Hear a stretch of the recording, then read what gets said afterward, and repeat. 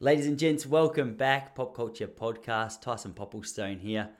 You're in for a treat today. I told you that we're mixing things up a little bit. It's not just me ranting at you for an hour about things I find interesting. But every second episode, I'm going to try and bring an interview with someone I'm fascinated by, someone I'm interested in from all different walks of life. And today, we got a man who runs by the name of Civilian. He's an ASX day trader and he's also a musician, a really interesting combination to me. I found out about this guy about probably 12 months ago, pretty soon or pretty close to when he started his podcast called Slap Happy. The reason I reached out to him was because I listened to a couple of episodes. I started off listening to him because I just wanted to learn about what this bloke had learnt in his first year of day trading. See if I could pick his brains or see if I could take out a couple of pointers to apply to my own experience because I need all the help I can get. And just through listening to a few episodes, I thought, hey, he's not only interesting on the subject of day trading, he's also interesting on the subject of life. I love listening to him break down ideas around mindset and how mindset has really helped him in his day trading and music world and navigate the difficult times of his life. So, hey, don't be put off. If you're not a day trader or got no interest in the stock market, I don't think you need to enjoy this episode. I mean, I'm sure it would help. But the truth is, he's just an interesting guy, speaking about the balance between the two different elements or the two big focuses in his life, the trading and the music. So it was a really good chat. It was only an hour. I didn't realize he had plenty of time. I called him at 4 p.m. I felt bad. I didn't clarify how long we were going to talk to. And then I saw we'd been chatting for an hour. I thought, oh, gee, he's got an afternoon to enjoy. Got to go look after his lady and his dog. So I let him go. But the truth is, we could have kept chatting for ages. And I think we will. I'm going to touch base with him again soon and see if we can come back on, get him on for a round two. Hey, just so you know, I upload these onto YouTube now as well. Just Tyson Popplestone is the channel, and you'll be able to watch these over there if you prefer. So, hey, guys, really hope you enjoy this one. Reach out to him if you enjoyed it. I'll whack a couple of his details below so you can connect with him. But this is myself and Civilian chatting trading, chatting music, chatting creativity and mindset, plus a whole heap more. Enjoy. So what are you going to tell us, tough guys? My usual. Zero, nothing.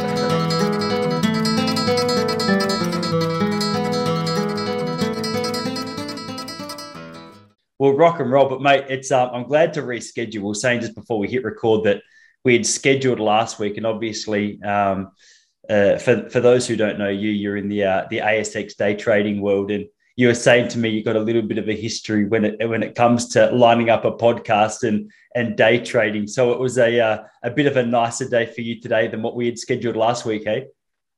It wasn't. I felt like my head was on my shoulders. Like, let's put it that way. Last week, my head definitely fell off my shoulders. Could have been mistaken for having a pumpkin for a head.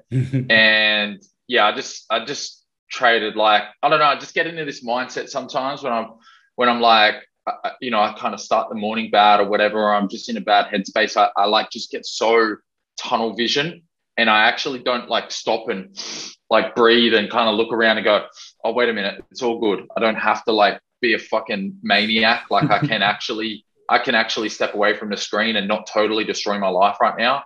I just get, very fixated sometimes. So that was one of those days. Oh man! So what was it last week? What was it about your headspace that just wasn't right? What did you say? You got like a daily routine that if you get started nicely, you can you sort of just work your way into a sweet little rhythm and sit down at your computer a bit more relaxed. Yeah. So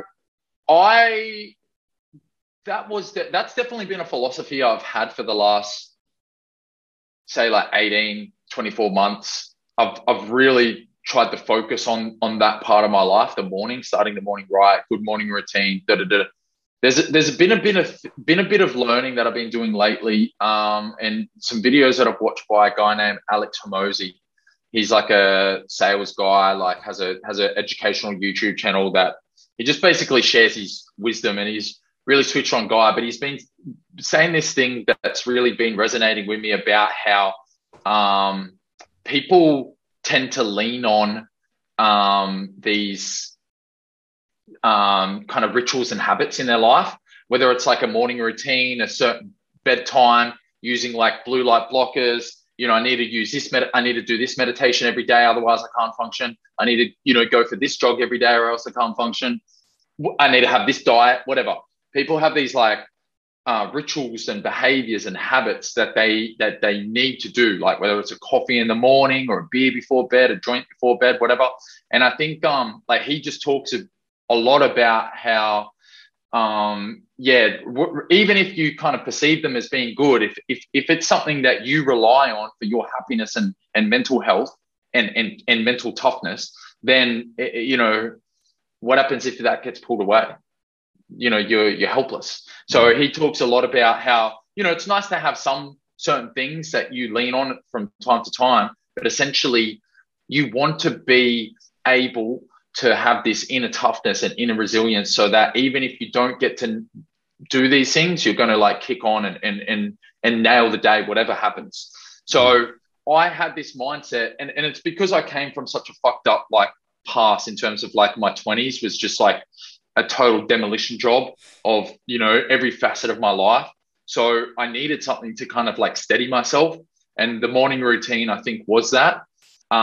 Now I'm starting to think, all right, maybe I need to like go away from these rituals and habits and really kind of like test myself in the deep water, because, for me to go to the next level, to kind of like, ascend my current self, like I need to be, put under a little bit more pressure now.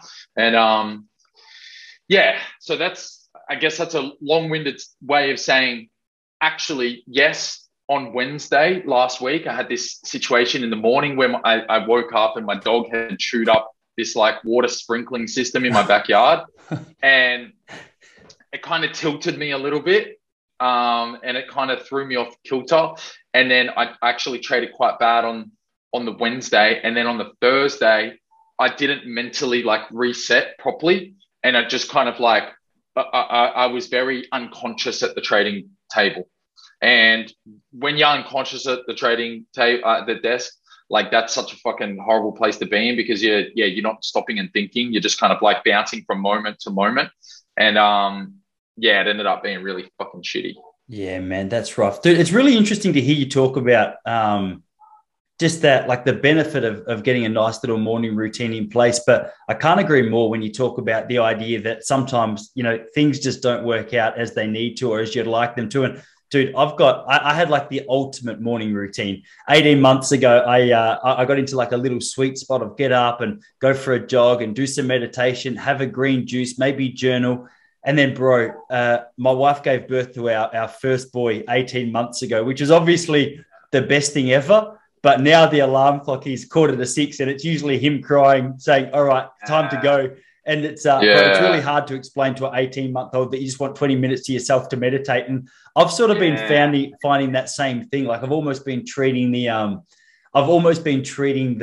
idea of just having to navigate my way through, having to be a little more selfless with him as the meditation, because I notice in that situation, like my emotions start to fire up. I start to get frustrated and start to get a bit shitty about the fact I can't have it all my way.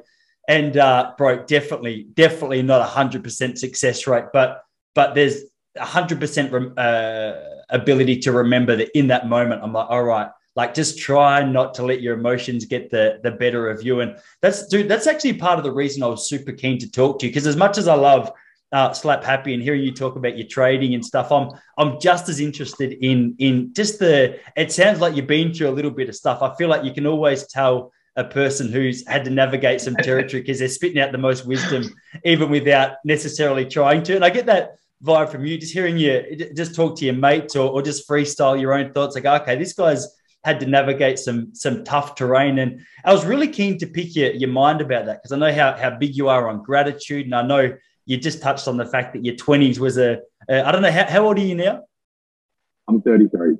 33. I'm 34, bro. Yeah, so similar sort of territory. But it is interesting, man, like that idea of trying to navigate some tough times. I assume there might have been a little bit of history there, but I'd love to, just as a little bit of a foundation, just to get to know you a bit more as well, man, like to understand where that appreciation for that mindfulness, that gratitude, that journaling aspect of your life has sort of stemmed from. So do you want to know like what, like the kind of like quote unquote hard stuff that like generated that mindset, or yeah. Like I was just interested right. to know where your interest in that scene of life came from, because it's I don't know, I guess it's popular, but to hear Survival. you speak about it, yeah. Survival. Like, honestly, I've had periods of my life, especially in the last especially in the last 5 years, where I've like looked at myself in the mirror, or not been able to look at myself in the mirror, and gone, holy shit, like you're destined for like loneliness. You're destined for, you're destined to be broke. You're destined for like, yeah, just my self-worth. My self-worth has been like, so low at so many times in the last 5 years. And I kind of saw myself as someone who, like, if I wasn't able to change, I was going to end up being like broke, alone, in my mid to late 40s, without any idea what I'm going to do to survive. Like, really, like a real tragic kind of story where, it's kind of like fun and funny when you're in like your 20s and maybe your early 30s. Like, some of this stuff can seem kind of like fun and funny, but like at a certain point in time, it becomes tragic. And I felt like I was on the trajectory to cross over into tragedy if I didn't do something about it. So it wasn't as obvious as that.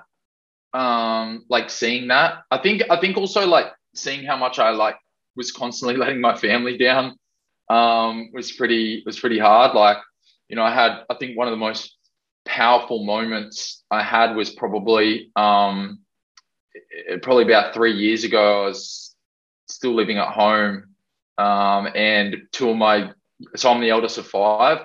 There's 3 younger brothers and then a little sister, and 2 of my brothers, one who's the one directly under me and one who's the youngest, who, like, I love. My brothers are my best mates. My family, like my brothers and my sister, are my best mates. Like, and one day they kind of just looked at me and they said, "Matt, you keep fucking letting us down. Like we love you and we want to be there for you, but the reality is that you're not even trying really, and you keep hurting us." And yeah, and like my youngest brother, who I make music with, he said stuff like this to me before, so it wasn't that, like, I mean, it hurt coming from him, but he's very outspoken, so I'm kind of used to it. But the brother underneath me directly, Dave, I really look up to him. I see him as a bit of a role model in my life. And when he said it, because he doesn't say a lot, it was like, oh God, like that really fucking hurt. So, I just had to start looking at what was going on. And I just realized that I was pretty selfish. I was pretty self-absorbed. My ego was very good at blocking me from seeing the truth. And in fact, I just didn't want to see the truth because seeing the truth kind of hurt. I mean, I can talk about, like, at some point, if you want, what kind of led to that, but that's essentially where it started turning, and where I started, like, the wheels kind of started turning in terms of like, all right, I need to like sort this out, or else, it's not going to end up pretty. Yeah, man. Yeah. So what was, like, if you're happy to talk about it, what was it like when these guys are pulling you aside and going, hey, like, what, you're letting us down, man? Like, what's gone on in your life? It's funny, bro, because the trading world's interesting, and I know, I'm sure you'll appreciate this, but I'm on a chat group just online. I'm trying to navigate my way through that. I'm very new to it. You know what I mean? I'm mostly just tuning in to these guys, but I know your reputation amongst a lot of the Australian traders. They really look up to you and admire you, and maybe there's some jealousy about what you've been managed to achieve. And it's kind of, when I hear people speak about you from the outside, it's always with a little bit of like awe and an element of respect for what you've been able to do in what seems like a fairly quick time in the world of trading. And I'm always fascinated when you actually get to have an honest conversation with someone and they go, hey, no, actually, like looks great, but there's still territory I'm trying to navigate. There's like, bro, you should hear the foundation of where this was built from. So I guess that was my curiosity, especially at the start of the conversation, man, just to find out, like, What was it that you were doing that was letting these guys down? And because for me, the idea of my little sister pulling me aside and go, Tice, what are you doing, man? Like, it's terrifying. Yeah. Oh, it didn't, nothing could have stopped me in my tracks, just like as much as that conversation did. And I guess you just pray that you have enough good people in your life that are willing to be honest with you and have hard conversations with you, because like, honestly, some people just don't have that. And as shitty as some of my experiences were, like, if I didn't have people that I trusted and that were going to have tough conversations with me, actually have those tough conversations, then I'd probably still be on that trajectory. So, I'm very fortunate that, my brothers were honest with me and kept it real with me and fucking, punched me in the face in a metaphorical sense, to kind of waken me up. But I suppose what led to that moment was like a culmination of things, but essentially it kind of starts, like, the long tail of it is when I'm 16 years old. I'm a fanatical golfer, and I was like obsessed. I would get up before school. I would play holes before I went to school, like literally get up at like 5:30 a.m., go play a few holes, go to school, think about golf all day, get home, so our house, the back gate opened onto a golf course. So I was really fortunate that I could just like go out whenever I wanted, and I play holes after school. Like in summer, I would play like, 40 or 50 holes a day, like I would just, like, honestly, I was obsessed, and I got really good really quick. And I had visions of, turning pro and at least spending a life in golf somewhere. And when I was 16, I was on a golf driving range and I got hit in the eye with a golf ball by a buddy of mine. It was an accident. The ball like kind of skewed off the side of the ball, of the club, hit me kind of just above the eye, knocked me out. And basically I laid on the grass there, kind of like lifeless, with blood all over my face, and my eye was out here, kind of thing. And I had to get airlifted from Coffs Harbour, where we were living, down to Sydney Eye Hospital, because they basically thought that the eye had torn open. And yeah, what a shit shot. Yeah, it was. Honestly, if you knew where I was standing in comparison to him, you'd be surprised how I actually got there. Like, it defied all kind of logic for a ball to hit me where I was standing. But it happened, and yeah, I copped it. So I get flown down to Sydney Eye Hospital, and I had to undergo like a whole bunch of tests and examinations and stuff. Turns out that my eye didn't actually tear. It's just like my eye socket got fractured, and there was a lot of damage done to the eye, which still to this day, like, I have limited vision in my right eye. But I did have glaucoma for a while there, and I had all these, complications with the eye, which might come back again in the future. So that was like kind of one part of it. Got hit in the eye with the golf ball when I was like hell bent on becoming a professional golfer. I had this dream and this path set out. That kind of got taken away from me in that moment, because now, like, essentially I became obviously fearful of stepping back on a golf course. So from then on, it was like a little bit of a challenge to go back on a golf course. And so my parents sued the golf course for negligence because of the way that a few things were handled. Like, they didn't have the ropes out on the day that I got hit, few other things. But essentially we sued them. I won 90 grand. When I was, I think, 19, the case settled out of court. And basically I got, $90,000. I remember the day that it went into my bank account, $90,000. And for a kid who, like, we didn't struggle at all, but I never really had that much money. And, never more than like a couple $100. Now I've got 90,000 of them. And, I went and got myself a job at the casino in Sydney, and, you know, moved out of home for the first time when I was 19, 90 grand in my bank account, you know, everything's all good. And then I discovered the pokies, and, you know, kind of one thing led to another. And, you know, a couple months later, I'd basically dusted all of that money. Before that, I'd given a bunch to my mum and my nan and pop and my brothers. Like I'd basically whittled it down. I kept about like 40 or 50 for myself. But, you know, kind of like a bit of a, you know, kind of psychotic spree of punting. I toasted all of it and basically had to kind of go back home because I'd quit my job at the casino. Like I worked there for like 9 months, quit the job to go play poker full time, dusted all the money that I had, and now had no income. So I actually had to move back home with my parents and basically say, hey, mum and dad, I've lost all this money.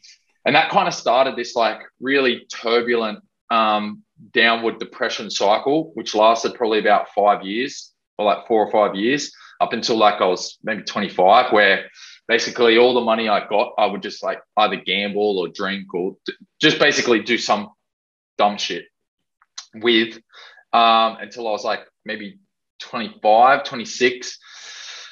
And then, yeah, kind of started to like wake up a little bit. Like when I got to like 26-ish, 27, but there was still like I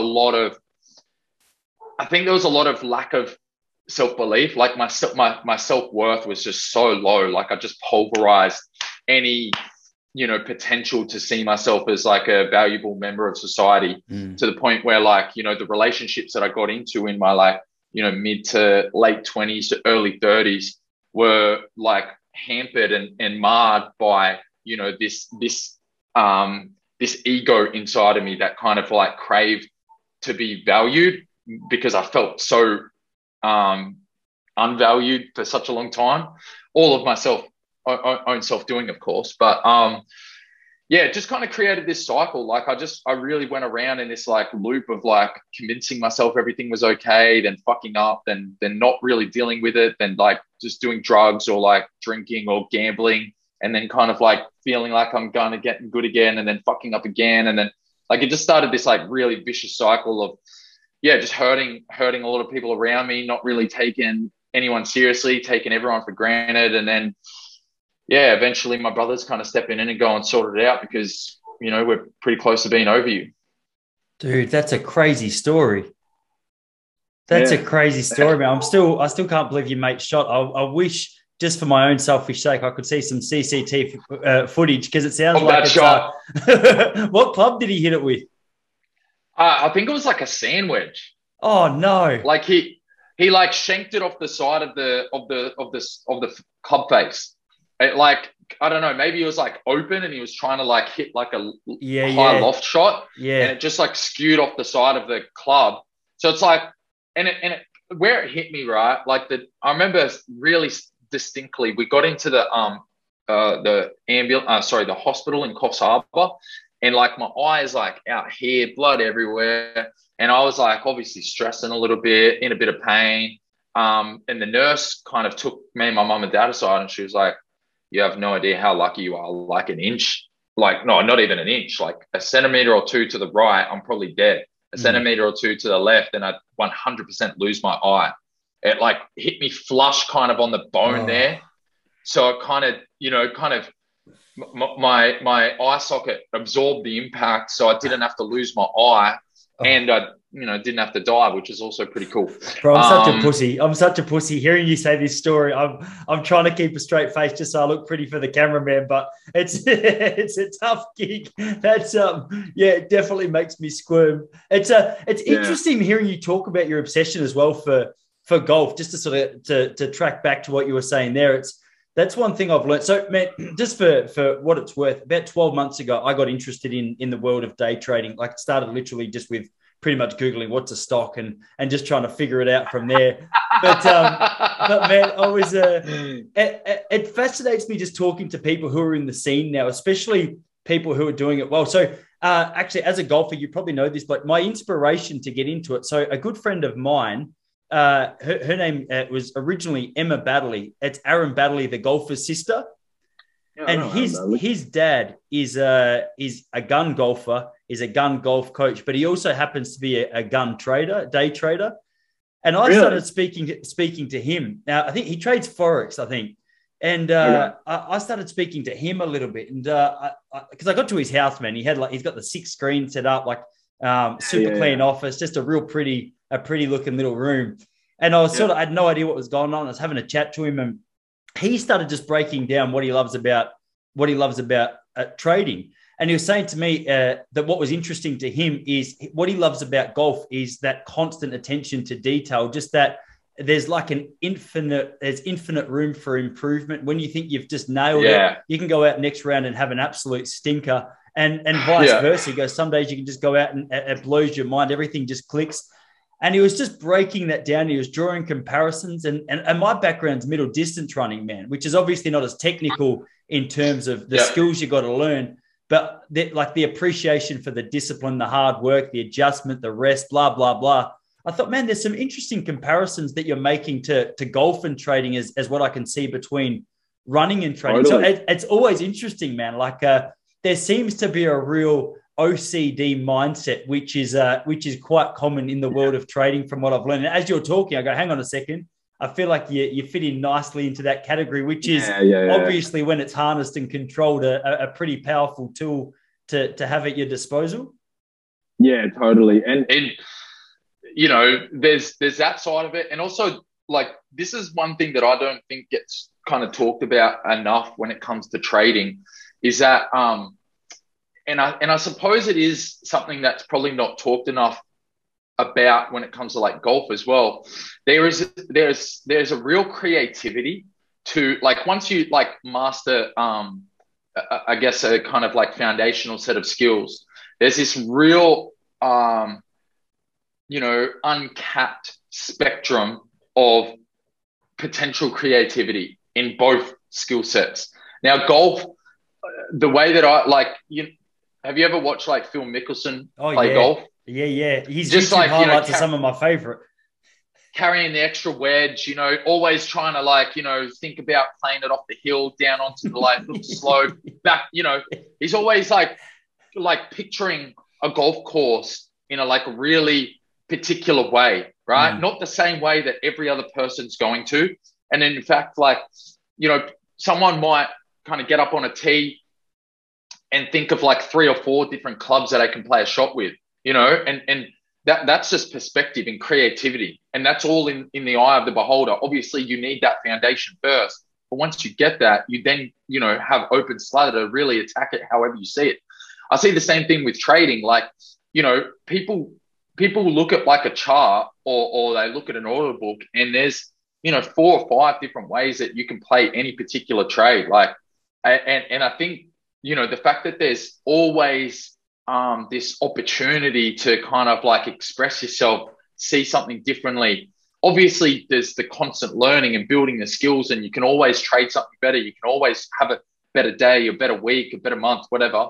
But just the creativity within each trade and just how you can like look at a particular chart or a particular news announcement and kind of envision 3 or 4 different ways to play it, I think is really fascinating. And one thing that like really genuinely keeps me going every day is this creativity and this ability to kind of like, make my mark and trade things how I want to trade them. Can you hear the dog? Yeah, bro, but don't stress. It's not bothering me. That's fine. That's fine, man. Do you mind if I just let her in because she won't stop barking? Oh, yeah, of course. Go for it, brother. That's fine.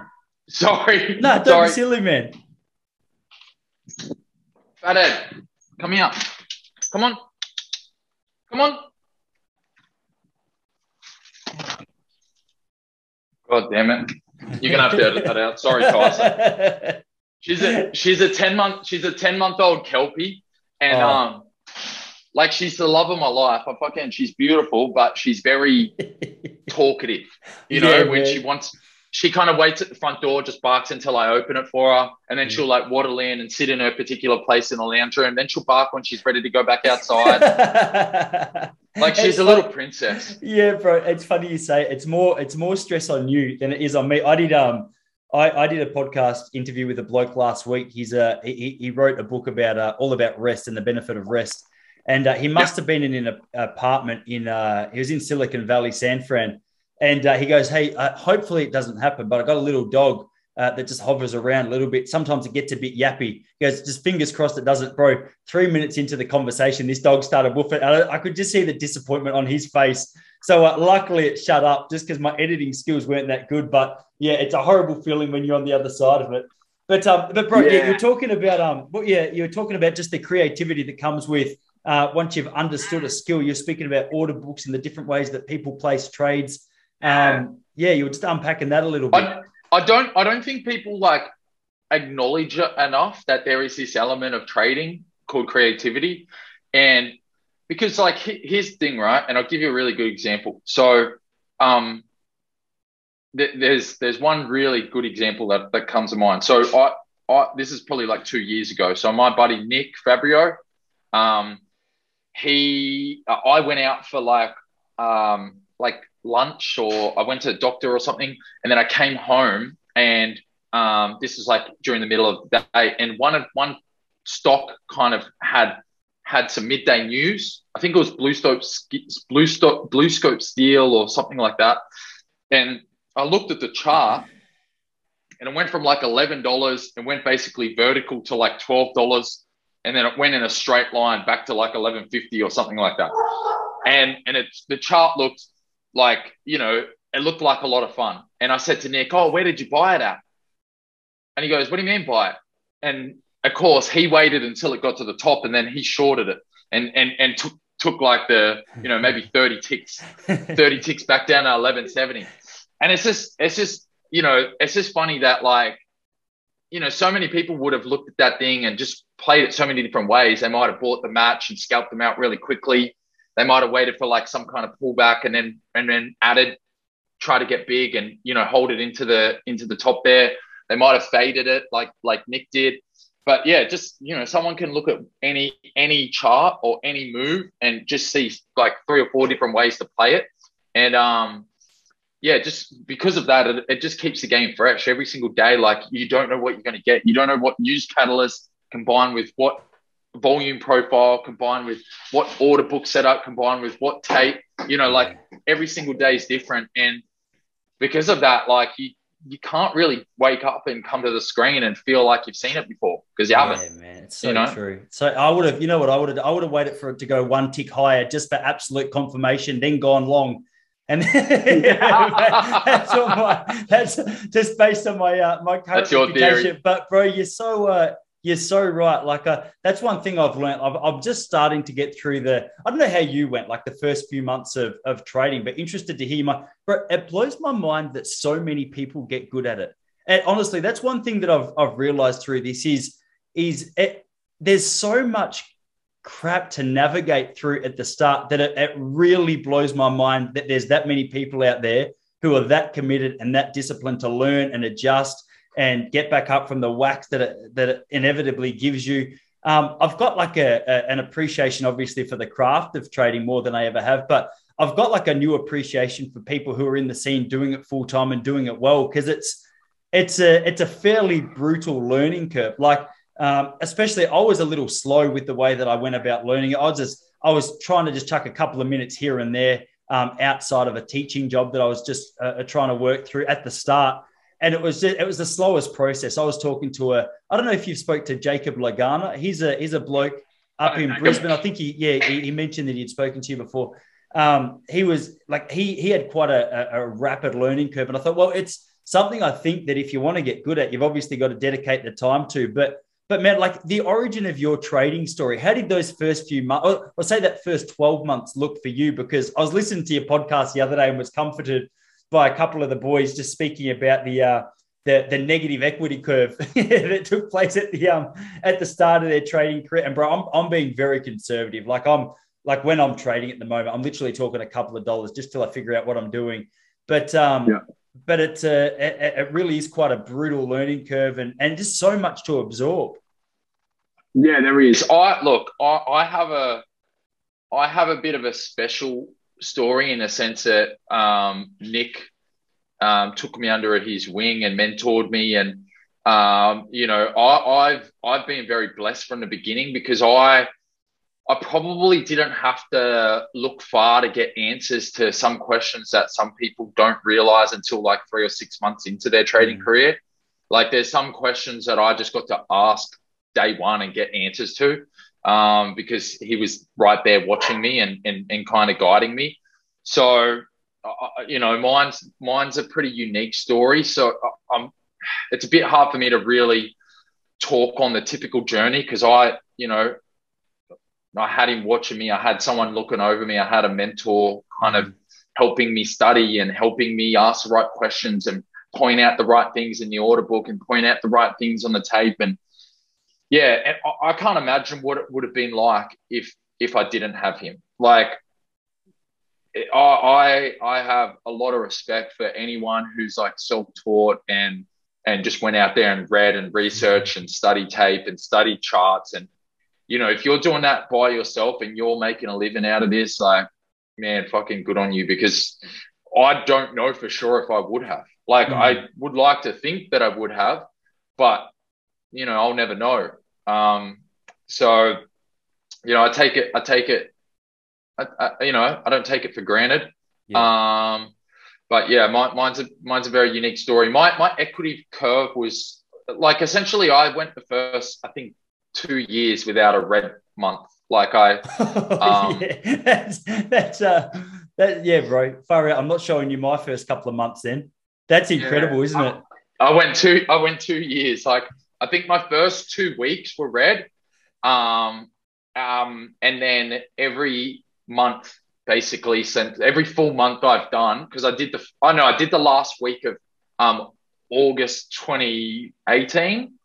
Last week of August 2018 was when I started, last week of earnings season. So I was red for like that first week. But every full month I've traded. So from September 2018 till like, I don't know, like it was pretty much 2 years. I didn't have a red month. Isn't that crazy? Yeah. And there were some months, like for a big chunk of the first like 14 months, they weren't huge wins. I'm talking like I might be up $300 for the month or $500, $1,000 for the month. Like I'm not making a living off that, but yeah, I managed to stay green every month for pretty much 2 years, which, I'm pretty happy about that. Yeah, bloody oath, man. It's interesting. Like even despite the fact you got a bloke like Nick in your corner looking over your shoulders, like it's still like what I've learned to appreciate, I guess, a bit about it is just the it's incredible. I've always called myself a relatively disciplined person, like to sit down at the computer and go, okay, well, I just bring the discipline from the rest of my life into here. And I was listening to your podcast a while ago and you were speaking about how sometimes like when you're under pressure, you can get super gambly.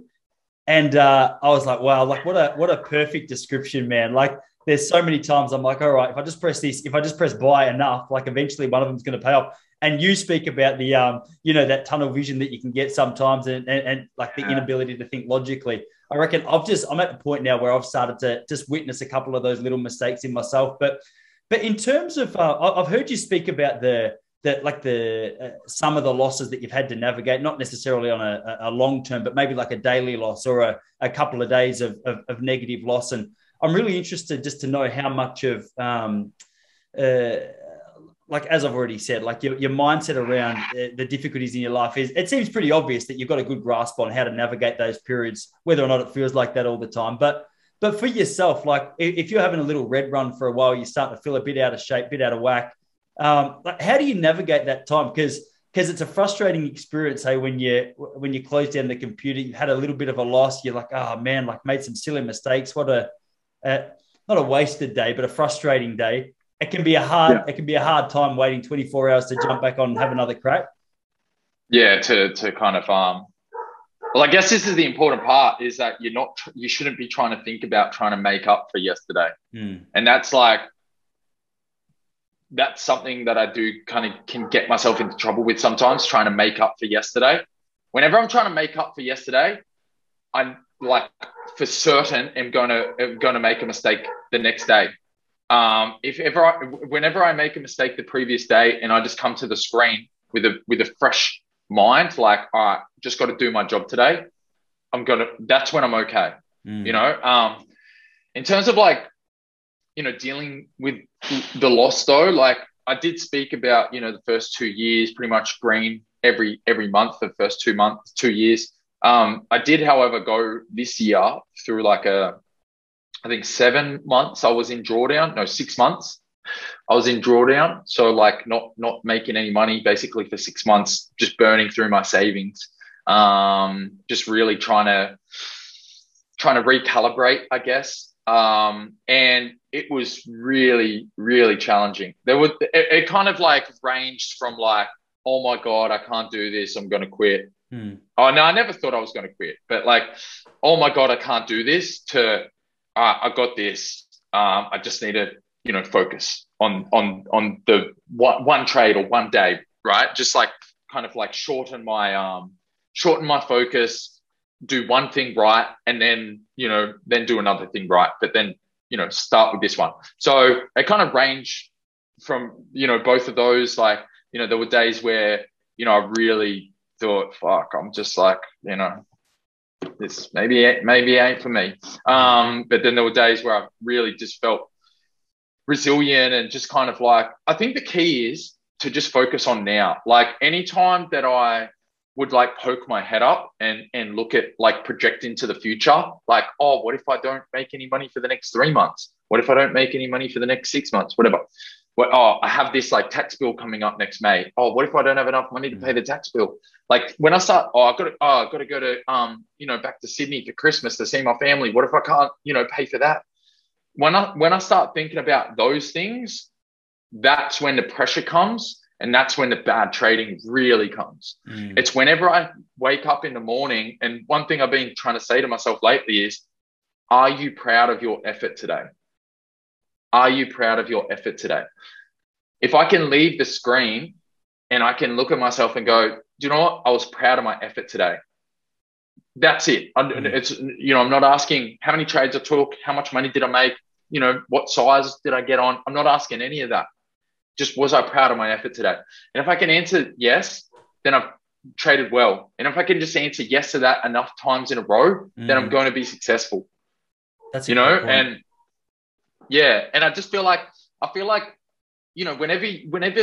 bad things happen, whether it's drawdown, financial loss, any kind of loss, really, it's the projection into the future that really stunts your growth. Yeah.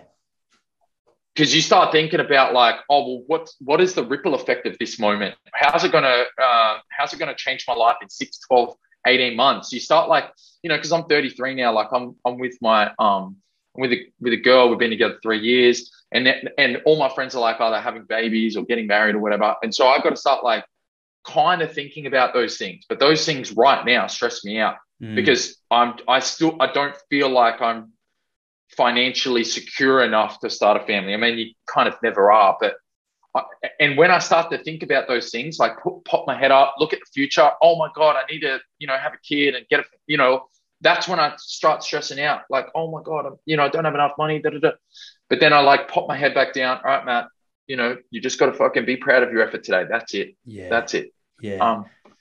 What is it like when you're asking yourself the question, like, was it a good effort today? What things are you taking into consideration? Like what comprises a good effort?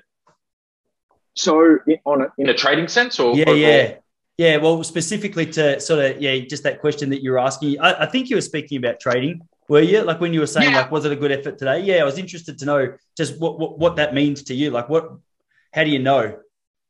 Yeah. So I know that I'm proud of my effort if I haven't traded a lot of tickers. So like if I've only traded like 1 or 2 names, it means I've been decisive but disciplined.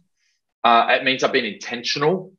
Even if that one trade is a loss, like Friday last week, I took one trade, $300 loss, but it was the right trade. So like I was proud of that effort, So for me, it's not about win or lose. It's not about red or green. It's about just, was I proud or was I not proud? And proud to me is like, did I trade stuff that was in my wheelhouse? Was I disciplined with my entries and exits? Did I see money on the table and scalp straight away because I knew that, like, I was happy to take a little piece of the pie instead of like sometimes when I'm like in a bad mindset, I try to go for like home runs all the time. I'll like get really big in a position and then kind of hope to like hit it out of the park, hope that it kind of like goes to the moon and I'm riding it the whole way. Like that's when I start trading bad, when I start thinking like that.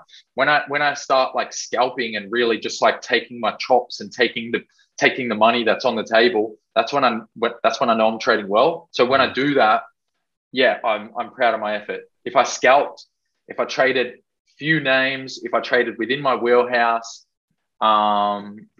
if I didn't kind of like trade, if I didn't give back in the afternoon, like generally, like if I make money in the morning, I have a tendency sometimes to give it back in the afternoon. So if I don't do that, I'm proud of my effort. Yeah. Yeah, awesome, man. Awesome. No, that's really good. That's helpful. In terms of like, it's so funny, man, that this is like, it's literally one part of your life. You know what I mean? Like, I think in the scene that I've sort of heard your name from, it started with the trading world, but it's interesting because obviously you got your world of music as well. And dude, I've seen a couple of new film clips being recorded just the last couple of days. Looks like an exciting time, Yeah. but I'm always curious to know, like with I heard you say again on your podcast that like if you've did I trade today, did I work on music today? Good. Like what's next? Is that the sort of structure? Is that the focus for most of your days? Because if you're spending so many hours behind the computer doing your trades, and then obviously got your whole other career. I don't know what you see yourself as more. Like if you've got a bias towards like you call yourself a trader, I saw your Instagram handle, which just describes it nicely. You know what I mean? Like ASX day trader. Can't remember it now. I froze. By day. Or by night. Yeah, perfect. Is that a riff on Joe Rogan's intro? Actually, just saying it out loud. I thought, hang on a sec. Joe Rogan podcast by day. What does he say? What is it? Train by day, Joe Rogan podcast by night. I don't know. I just as I said it out loud, I thought this sounds familiar. But bro, so you closed your computers down, and then what is it? It's time to focus on music. Like, are you writing? Are you like what does that balance look like? Because my world here, bro. You're in Melbourne, aren't you? Yeah. Are you in Melbourne? Yeah, I was in Melbourne a while ago. So I'm up in Brighton. Queen. Oh, beautiful, bro. Yeah, nice down there by the water. I'm around the other side. I'm in Queenscliff. Don't know if you know it, a bit past Geelong. But once I finish trading in the day, I'm usually going down to Melbourne to do a little bit of stand-up comedy in the evening. So there's writing, there's listening back to last night's set and making edits and adjustments and finding out what was funny and what was rubbish and where did you bomb and where did you kill. And when I hear people speak about music, like that creative outlet, I get similar comparisons or similar vibes hearing people speak about comedy. So I was just curious to know how you balance the two worlds. Like, how do you balance the time? How do you balance the energy? So are you currently doing stand-up in Melbourne? Yeah. Have you been performing like since everything opened up? Yeah, bro. Yeah. So last night I was at a little place in Brunswick called Red Betty, which is just like it's just like quite a small little club. There's probably 30 people in there. But I'm down there. I try and do. How'd you go? Last night was good, actually. It was quite good, man. So it was dude, I don't know how familiar you are with the comedy scene, and it's funny, man. Like you can have good material, you can have great material. I was going to say this to you before when you were speaking about like how was your effort? Because the same question can be asked with comedy. You can get up on stage sometime and you might do the same set that you did last night, and last night you killed. And then you get up, you do the same set with a slightly different energy in a slightly different room, and bro, it can just fall so flat. And there's so many different variables that you're trying to navigate. Obviously, it's like, all right, was my energy there? Was my material good? Was I too blabbery? Was it the right material for the room? Like, what was the mood of the room? And there's a lot of reflection. And yeah, bro, there's a lot of red days, to steal a trading term, where you get back in the car and you drive home. You're like, oh boy, that's a long drive for what just occurred. I could have just done that in my lounge room. You know what I mean? I got the same response. But I'm really attracted to that idea of that constant refinement and that just trying to tinker a little bit of that golf mindset as well. Just that constant adjustment to like, hey, what are we doing well? Like, what sucks? And how do you flourish? So for me, I enjoy that balance. But it seems like such a different world. It balances each other out nicely. Yep, totally. But that was one thing I was curious about, just in your world. Like you're doing both of them at a high level. Yeah.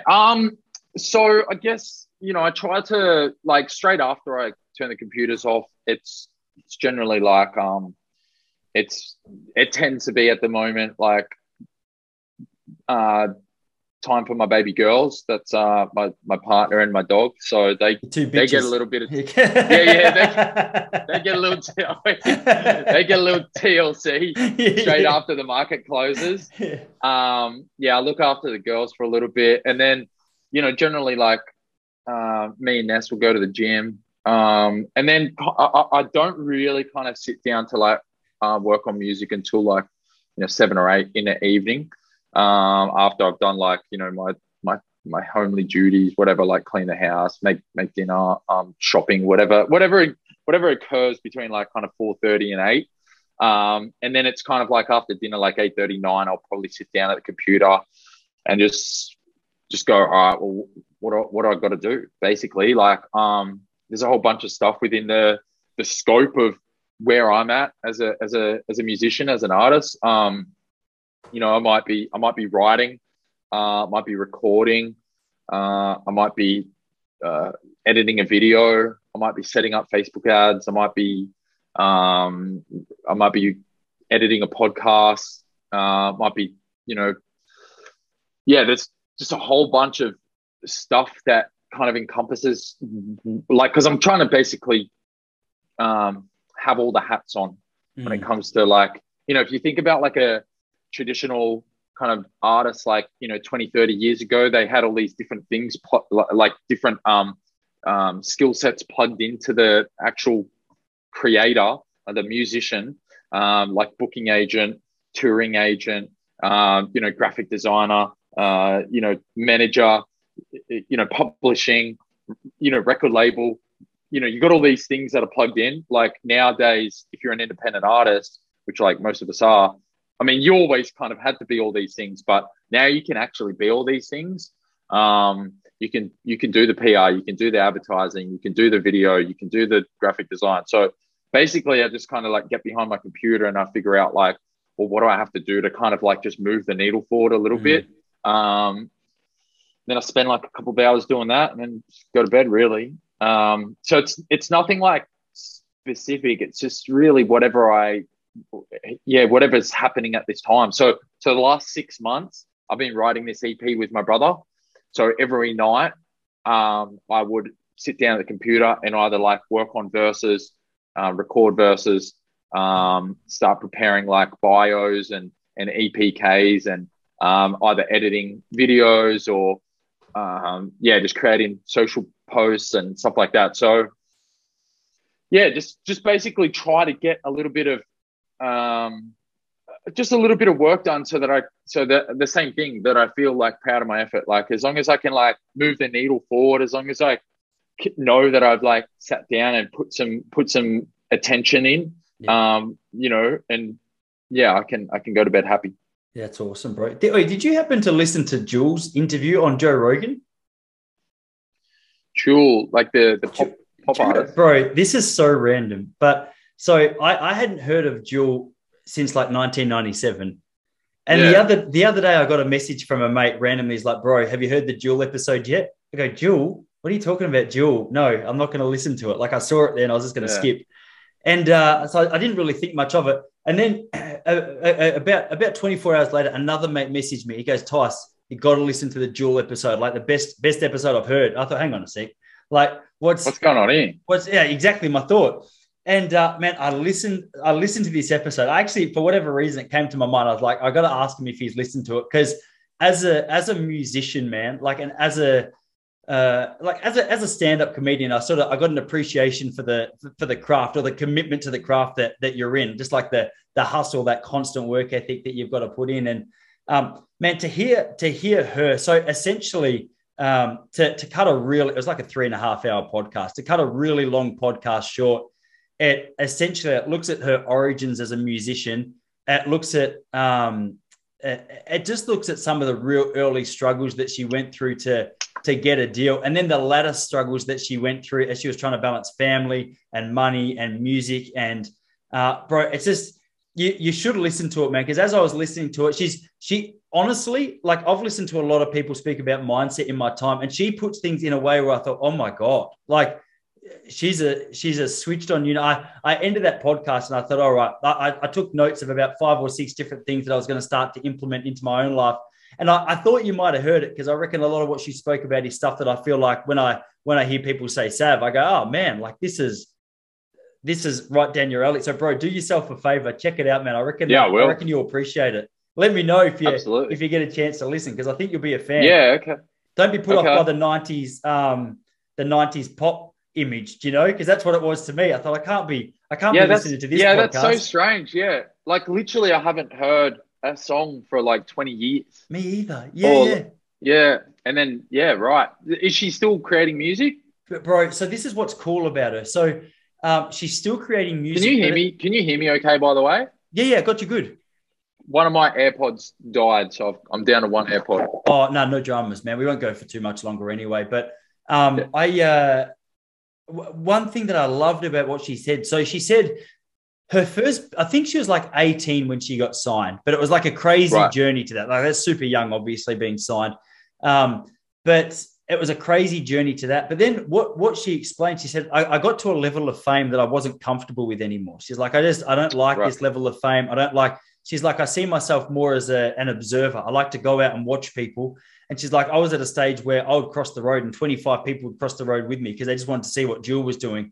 She goes, I had money, but I didn't have that privacy that I wanted. And I also didn't feel I had that flexibility to be able to create music that I actually genuinely cared about. It was like she's like, I started to feel as though I was being put in this cookie cutter mold of, all right, so this is Jewel, this is the music she sings, and this is how she does it. And she's like, it was never really my thing. And bro, I'm a massive fan of Bob Dylan. I don't know if you can see him behind me here, but I'm a huge fan of Bob Dylan. And what I love about him is, bro, he's got a career that spans 65 years, like even pushing on longer than that. And she went on a tour with him when she was like 21. And and for her, she was speaking about how he changed the whole image of what she thought the music scene was. So she didn't just want to be this like hot to the top and then just disappear. She wanted to be someone who was around in the game for 60 years, but more than that, created music that she wanted to create, not what she felt her audience was expecting of her. So she said, like, man, there was a couple of swings where she got struck out, and she's like, hey, you know what? It hurts, but this is the music. This is what I decided to do. This is the kind of music that I feel called to create. Yeah. And bro, she's got like such a different mindset than what I would expect from like that Hollywood kind of scene. It's like, all right, it's glitz and glamour and money and fame and carpets and slick back hair and big lips and whatever else. She's like, man, I'm not that interested in that. I'm more interested in, all right, like what brings me to life creatively? All right, let's go. And it just, when she speaks about it, I almost felt like I could just hear a weight off her shoulders compared to that attitude that she used to have. But bro, from what I've listened to of yours, I really think you're going to enjoy it. Yeah, cool. That sounds awesome. Yeah, I like that a lot. Yeah, man. But dude, I'm not going to take you up for the rest of your Arvo, because I know you got your girls to attend to. But it's cool to finally get a chance, man. It's nice to have a chat to you, because I've been a fan of your work and your thoughts and stuff for a few months now. So it's more than that, actually, probably since you started the podcast. Yeah. So it's been cool, bro. Cool to sit down with you. Yeah, thank you, Tyson. Well, I mean, yeah, if you ever want to just chat again on your podcast, like, let me know. Yeah, 100%, man. I'll shoot you a message next time I'm down around in Melbourne. If you want to come out to a gig or just see what it's about a little bit, it's a fun. Yeah, I'll try and invite you when I'm in form, bro, so you don't come out and watch me bomb, because it might you might not want to be associated. I want to see the bomb. to be fair, my mates always appreciate a bomb more than a good set. So yeah, it would be more enjoyable. It is hard to like perform in general, but to perform when things are going bad and to like just keep toughing it out. Ooh. Like when you know that, like, really, the whole world is against you when you're on that stage, like that takes some fucking balls. And yeah, I would love to see that. Oh, bro. Like, You just watch you my know, balls when- get sucked back up into my belly because they're so scared. Game over. Game over. Yeah, no, that sounds fun. Yeah, bro. All right, man. We'll leave it there. I'll cut the recording off. But dude, that was sick. That was cool to sit down with you, brother.